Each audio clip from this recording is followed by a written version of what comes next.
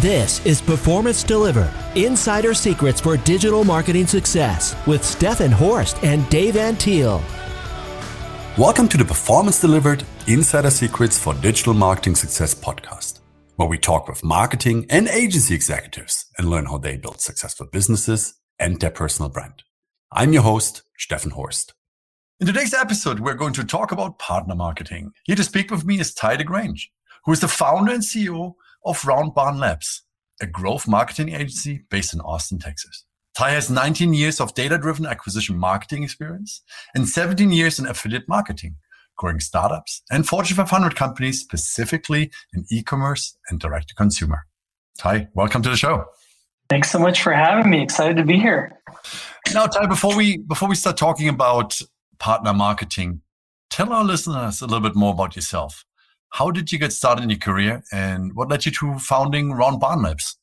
Thank you so much. Yeah, so I grew up on a working ranch in Northern California and went to UC Santa Barbara. After that, I got lucky enough to stumble into performance marketing and direct response marketing. I think I was a self-proclaimed history nerd, and years ago, prior to digital's expansiveness that it is now, history majors were kind of told to go into teaching or law and maybe one or two other fields. And fortunately, I didn't have to be pigeonholed. I had a very strong interest in law and political science in my college years. And as I evolved in my career, I got to find a very interesting DR-based performance company down in Southern California, where I learned a ton about placing buys on digital, print, audio, TV.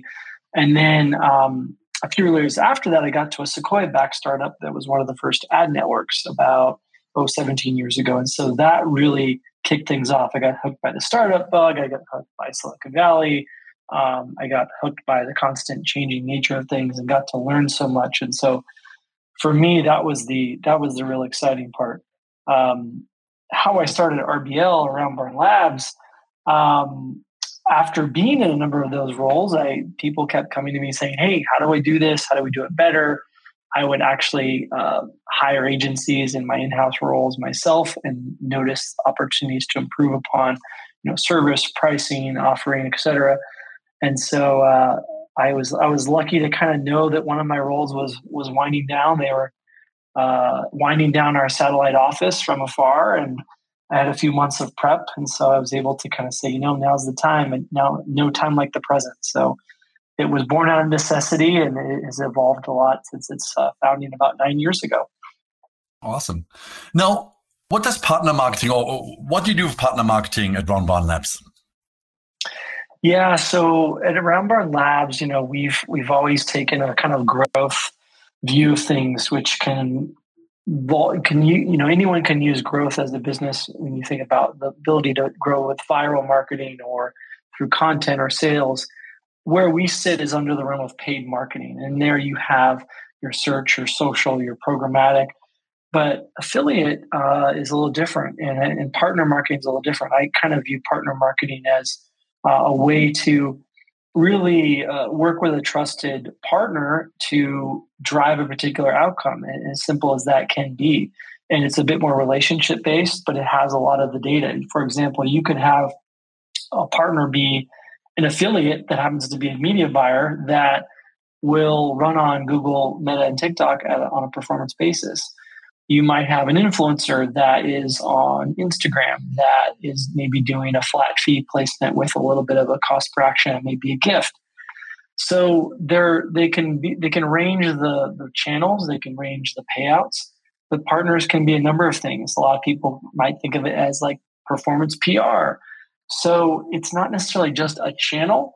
It's almost like a way of creating outcomes from the right incentives. So view partner marketing is equals affiliate marketing. Is that a fair statement? I think that that could be debatable, right? I think that partner marketing probably is a little bit broader in that, but I often use them interchangeably. It's often simpler for people to just think of them as the same thing.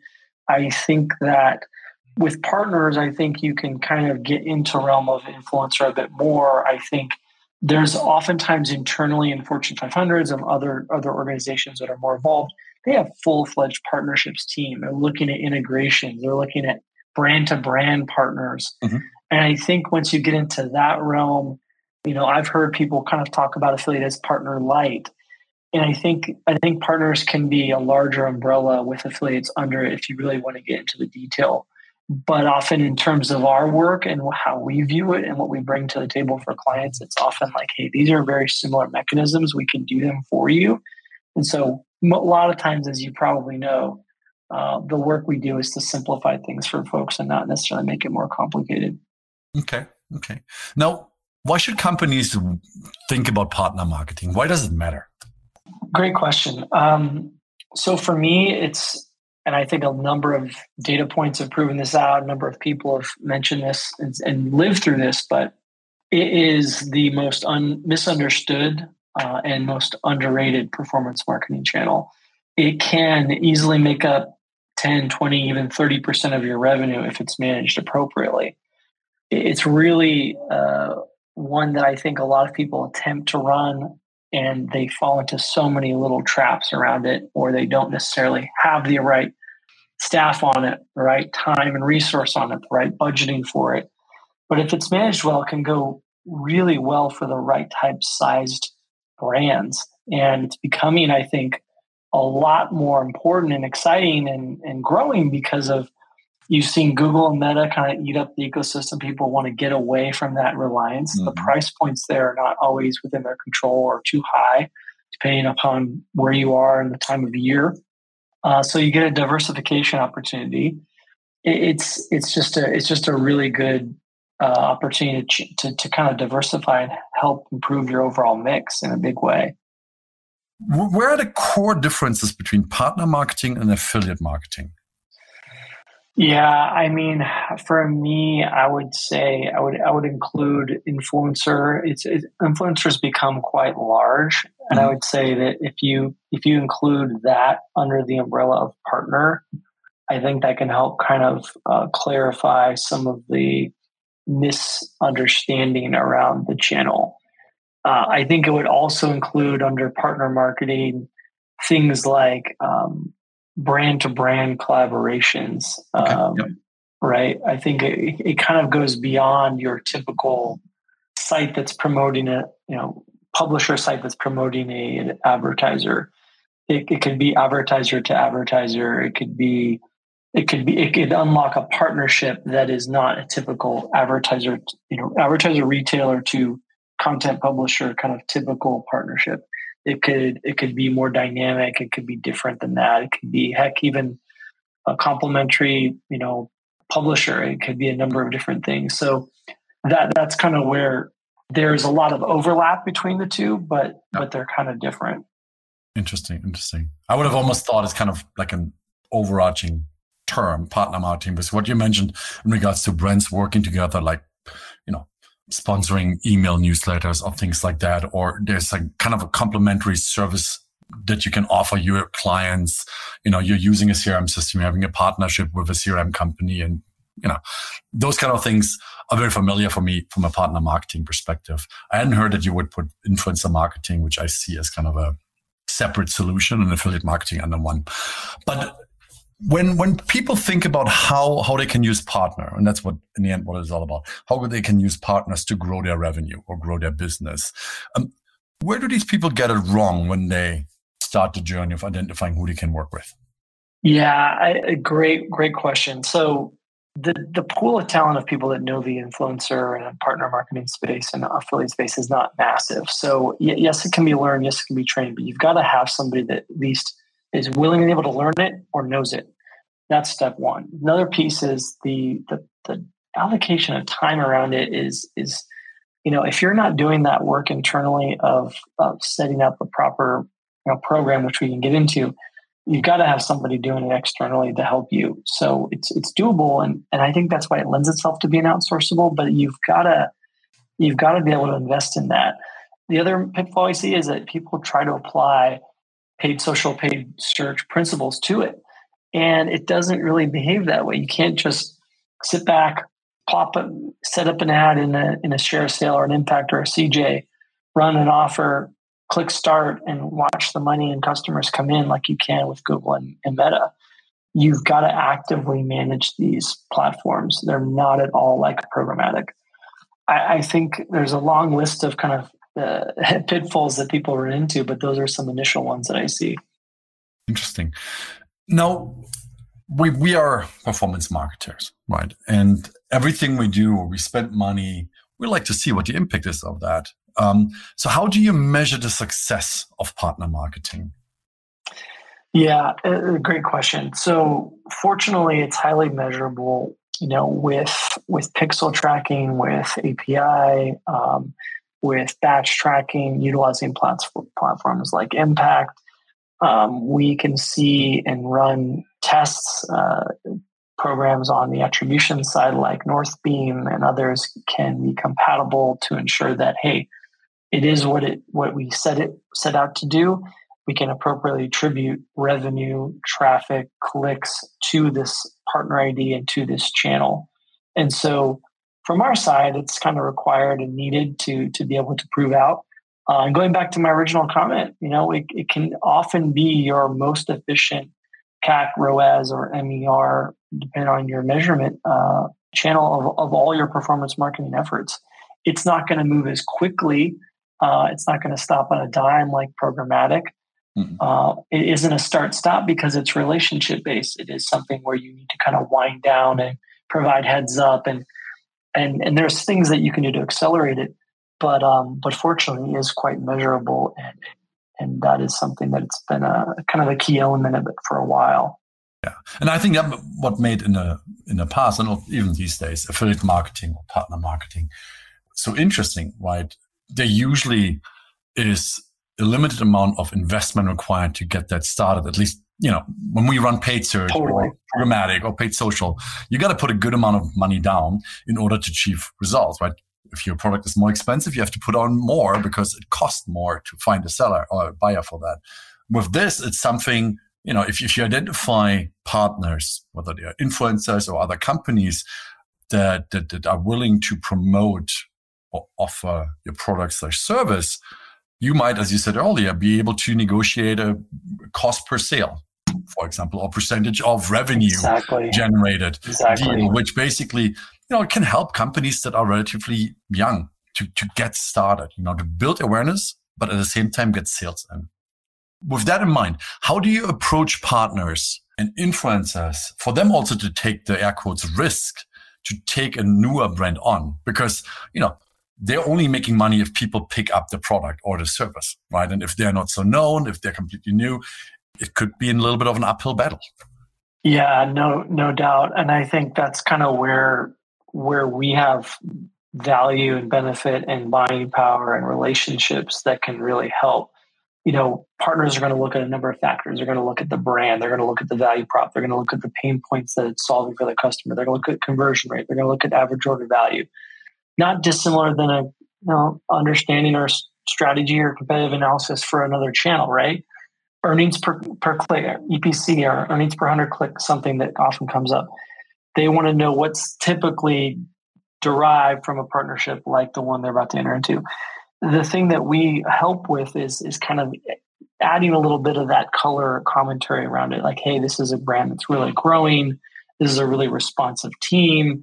This is a advertiser brand partner that's willing to pay out bonuses if certain milestones are reached over time. Hey, you want to get a really interesting semi-exclusive offer from them that you've seen them do in the past. Let's ask for that at some point or now. So there's a lot of I think there's a level of creativity in the negotiation that's really exciting with partner marketing, with influencer marketing, with affiliate marketing that doesn't exist in other performance marketing channels. And I think that's where you get to kind of lean into some of the human elements, but also supported by the data. And I think that's often where we can see it, where we can make it sing, where we can see it to win. That sounds a bit like too good to be true. It's like no risk, but a lot of upsides. But what are your thoughts on that? The great question. It definitely has risk, right? I think another misnomer is that it's only pay per action. There's definitely there's a huge upfront investment from the team building, the team working on it, the agency building it out. There's a huge upfront investment even in taking on an existing program. The amount of cleanup that is to be done, and oftentimes looking at an existing program, not always, but often.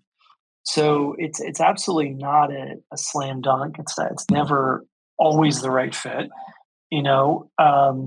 There's oftentimes partners that have grown to a size and value that they're charging pretty high rates in their own right on getting placement just to start a relationship with them, and then also that paper, sale or paper revenue action afterwards. So if it's managed well, part is always the challenging thing, right? Because it does it is a labor intensive channel.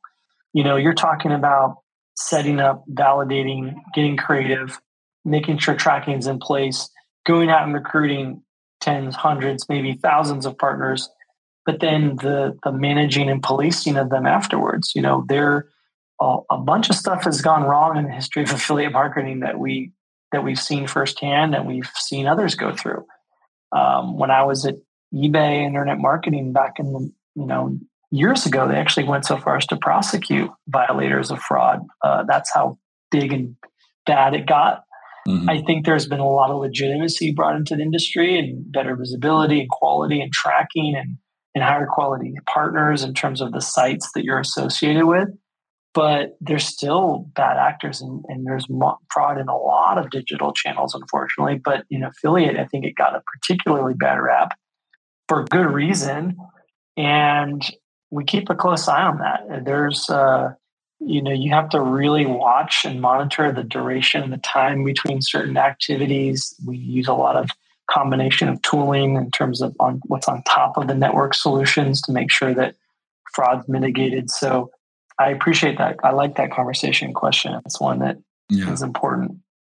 Yeah, because in the end, it's supposed to add additional value, not take off sales that would have happened anyway. So, if you have the code sites, right, where you get your 10% additional off, and the person is at the point of checkout, right? And it's like, enter your code. Like, I do it too, right? And you go and it's like, oh, let's see if I find a code that gets me X% off or whatever.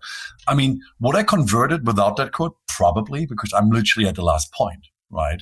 So it's not really adding value to that. And I know that's more an affiliate issue, but it's, as an example, those are the issues that you have to think about, right? Yeah, absolutely. And so we're always counseling and cautioning and helping brands through that challenge of like, okay, well, if we're going to offer a code or if we're going to offer a discount, we got to get the unit economics really right. We've got to really be eyes wide open about what value that partner brought. Are we measuring the quality downstream of those activities effectively? Are we getting a percentage of new customers coming through those channels? So it's such a funny deal where it's such an easy thing to slap it on and say, well, I'm doing affiliate marketing and we've got our codes out and we're paying people and we're tracking it all and here's the numbers. And it's like, it's so easy to get a false signal if you're not really like looking at it properly. And so we're very careful about, the toolbar options. It's not that they're wrong or bad or need to be thrown out, but you've got to really, if you do work with them, you got to really monitor. You got to really make sure they're bringing value. You got to really measure their quality downstream, price them right. All that really matters, and so it's so true. Yeah, that reminds me of back in the days in Europe when you had a lot of search affiliates that would just spam Google, and then what happened is if the brand did not police this, all of a sudden you as the brand paid a lot of money for your brand term because the only thing they bought were brand terms because they were cheap. In Europe, you didn't have any issues to do that, and it inflated the cost for client massively till agencies started to say, look, this makes no sense. You're literally paying way too much for these sales that you would get anyway. So this adding value 100%. Is, I think, a very important part in the entire equation. The search arbitrage game in the early 2000s was off the charts. Right. If you could you could be an affiliate rather quickly, and it's just, I think it's completely reined in on so many levels for the organic as well as paid. But absolutely, it was out of control in some instances. Even prior to eBay, as a commission junction, you'd see it with a number of brands. You'd have to really. It's amazing how many brands don't even have a proper policy in place now, and it's like this was sorted out 20 years ago. Let's help you get back to reality here. Yeah. Now, when you get started with a new client, where do you begin partner marketing with that particular client? What are the first things you're doing? Yeah, I mean, I think we oftentimes there's how does this fit in or not fit into their existing mix, right? How far along are they? From a product market fit, overall budget, conversion rate perspective. Are they getting retention in their business? Like some of those foundational things I enjoy kind of getting dialed in on and knowing if a brand's already there, then for us, it's really about, getting into things like ICP and segments and knowing, okay, well, what can we learn from their data, either through Google Analytics or other tools? What can we learn through looking at their existing program if they have one? If they don't, how would we kind of build that out one step at a time? We want to look at forecasts from now until the next 12 months forward looking.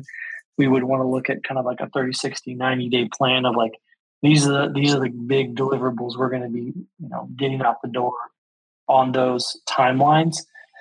For us, it's also about like having a nice diverse portfolio of partners. So we can go out and get the top 100 that kind of exist in our world from hey, this is who are going to generate the most revenue perspective. But we're gonna make sure that aligns with the brand and the brand guidelines and the North Star metrics we've outlined and talked about. And how much of it can we do we need to accelerate based on the needs of the brand? Like I shared earlier, it's not going to be as fast of a ramp up as search or social. So you've got to kind of set those expectations. Say, are we okay with this level of growth with this type of efficiency? If not, here's what we can do about it. So a lot of that build is important. The other maybe the most important piece is, affiliate and partner marketing gives you the chance to kind of recruit and harness like an army of marketers at your disposal. So you've got to feed the relationships you got to feed them with the basic data. You've got to give them great creative, competitive payout, landing page offers. So often overlooked. You don't want to just send them to any destination. Just like other levers, you need to. Oftentimes, you'll kind of once a partnership becomes larger and more revenue driving, you then invest in some like, hey, let's do something really unique and do maybe a co-branded landing page or something like that. Yes, that doesn't work for all brands, and it has to require a lot of skin in the game and investment from both sides. But even before that, like your page should be really well suited for this particular experience, depending upon what channel they're on. Is it a listicle or a review site or a gift guide? That can really dictate like the type of landing page you want it to be on. So that's one of the bigger opportunities I think people miss of the thoughtfulness of that and giving the partners the ammunition they need to really do a great job for you. I think that's huge. Yeah. Now, you guys at Round Barn Labs, you focus more on e-commerce and direct to consumer, where I can see this works really well.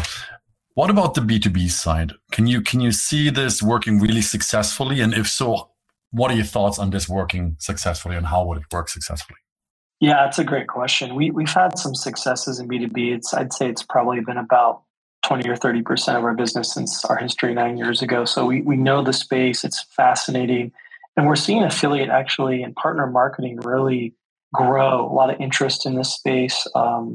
A lot of like prosumer and enterprise and mid-market opportunities. I think when a brand in B2B SaaS or B2B is quite ubiquitous, quite large, has a good total addressable market, I think it can really be an interesting opportunity and an exciting one. We're seeing brands really take advantage of this and build out full-on what they call partner programs or ambassador programs where they're getting maybe customized gear as people get excited about being like an evangelist for the brand. They're repping it and they're talking about it. And maybe they're on YouTube, like doing crazy explanations of software or helpful guides for people. Mm-hmm. So as technology's improved, I think B2B's really stepped up as it could very well be the faster growing of the two, right? I mean, it most likely is. It seems to be a movement we're noticing. And so I love some of the brands that are stepping into this space and doing a really good job with it. We're kind of loving our efforts there. It's fun and interesting. And I think as long as you kind of can wrap your head around just the different metrics and putting yourself in the shoes of the customer and saying, hey, this is a different process. We may have to capture that sign up. We may have to capture what's the quality metric associated with it, and really tying those two together, not just focused on one, and kind of reorienting. We have a lot of folks that are dedicated to kind of solving that one, and I think it's fun. I think it's interesting. It's certainly fast growing, and the need seems to be growing a lot in this space. It's certainly there. Yeah. So for the listeners who kind of been with us up to this point, is like, man, this sounds interesting. I might want to find out even more or see if this is something for us, but ask, how do I have to pay for the service? As you said earlier, right? I mean, setting up a program, well, it takes a good amount of time because you have to identify partners, you have to manage the partners, you have to make sure that they follow what is set in kind of on the onset of the partner program, etc. So how do agencies usually get remunerated for that service? Yeah, it's a good question.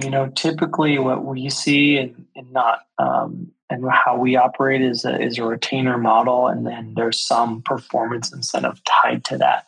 So not too dissimilar from the search and social side of the world. It's typically a retainer per month basis, a flat fee with like a percentage of sometimes the payout to partners, sometimes the percentage of the revenue. Mm. We kind of prefer the percentage of the revenue because then we're incentivized to grow what the client's capturing and not what they're paying out on. What you pay it on might go down a lot if you're being more efficient. So we want to be aligned more with the brand that way. Yeah. But in some cases, we've seen it work. We've seen work in different cases in different ways, and that's typically how payments are structured there. Perfect. Well, Ty, thank you so much for joining me on the Performance About podcast and sharing your knowledge on partner marketing. Now, if people want to actually reach out and want to say, hey, Ty, can you help me think through our partner marketing? How can they get in touch? Absolutely. I love it. I'm on Twitter quite a bit, but I'm also on LinkedIn. You can find me there, Ty DeGrange. You can also check out our site, roundbarnlabs.com, and I'd love to hear your questions, concerns, and ideas, and see if we can be of help. Wonderful. As always, we'll leave that information in the show notes. Thanks everyone for listening. If you like the Performance About podcast, please subscribe to us and leave us a review on iTunes or your favorite podcast application. If you want to find out more about Symphonic Digital, you can visit us at symphonicdigital.com or follow us on Twitter at SymphonicHQ. Thanks again and see you next time. Performance Delivered is sponsored by Symphonic Digital. Discover audience-focused and data-driven digital marketing solutions for small and medium businesses at symphonicdigital.com.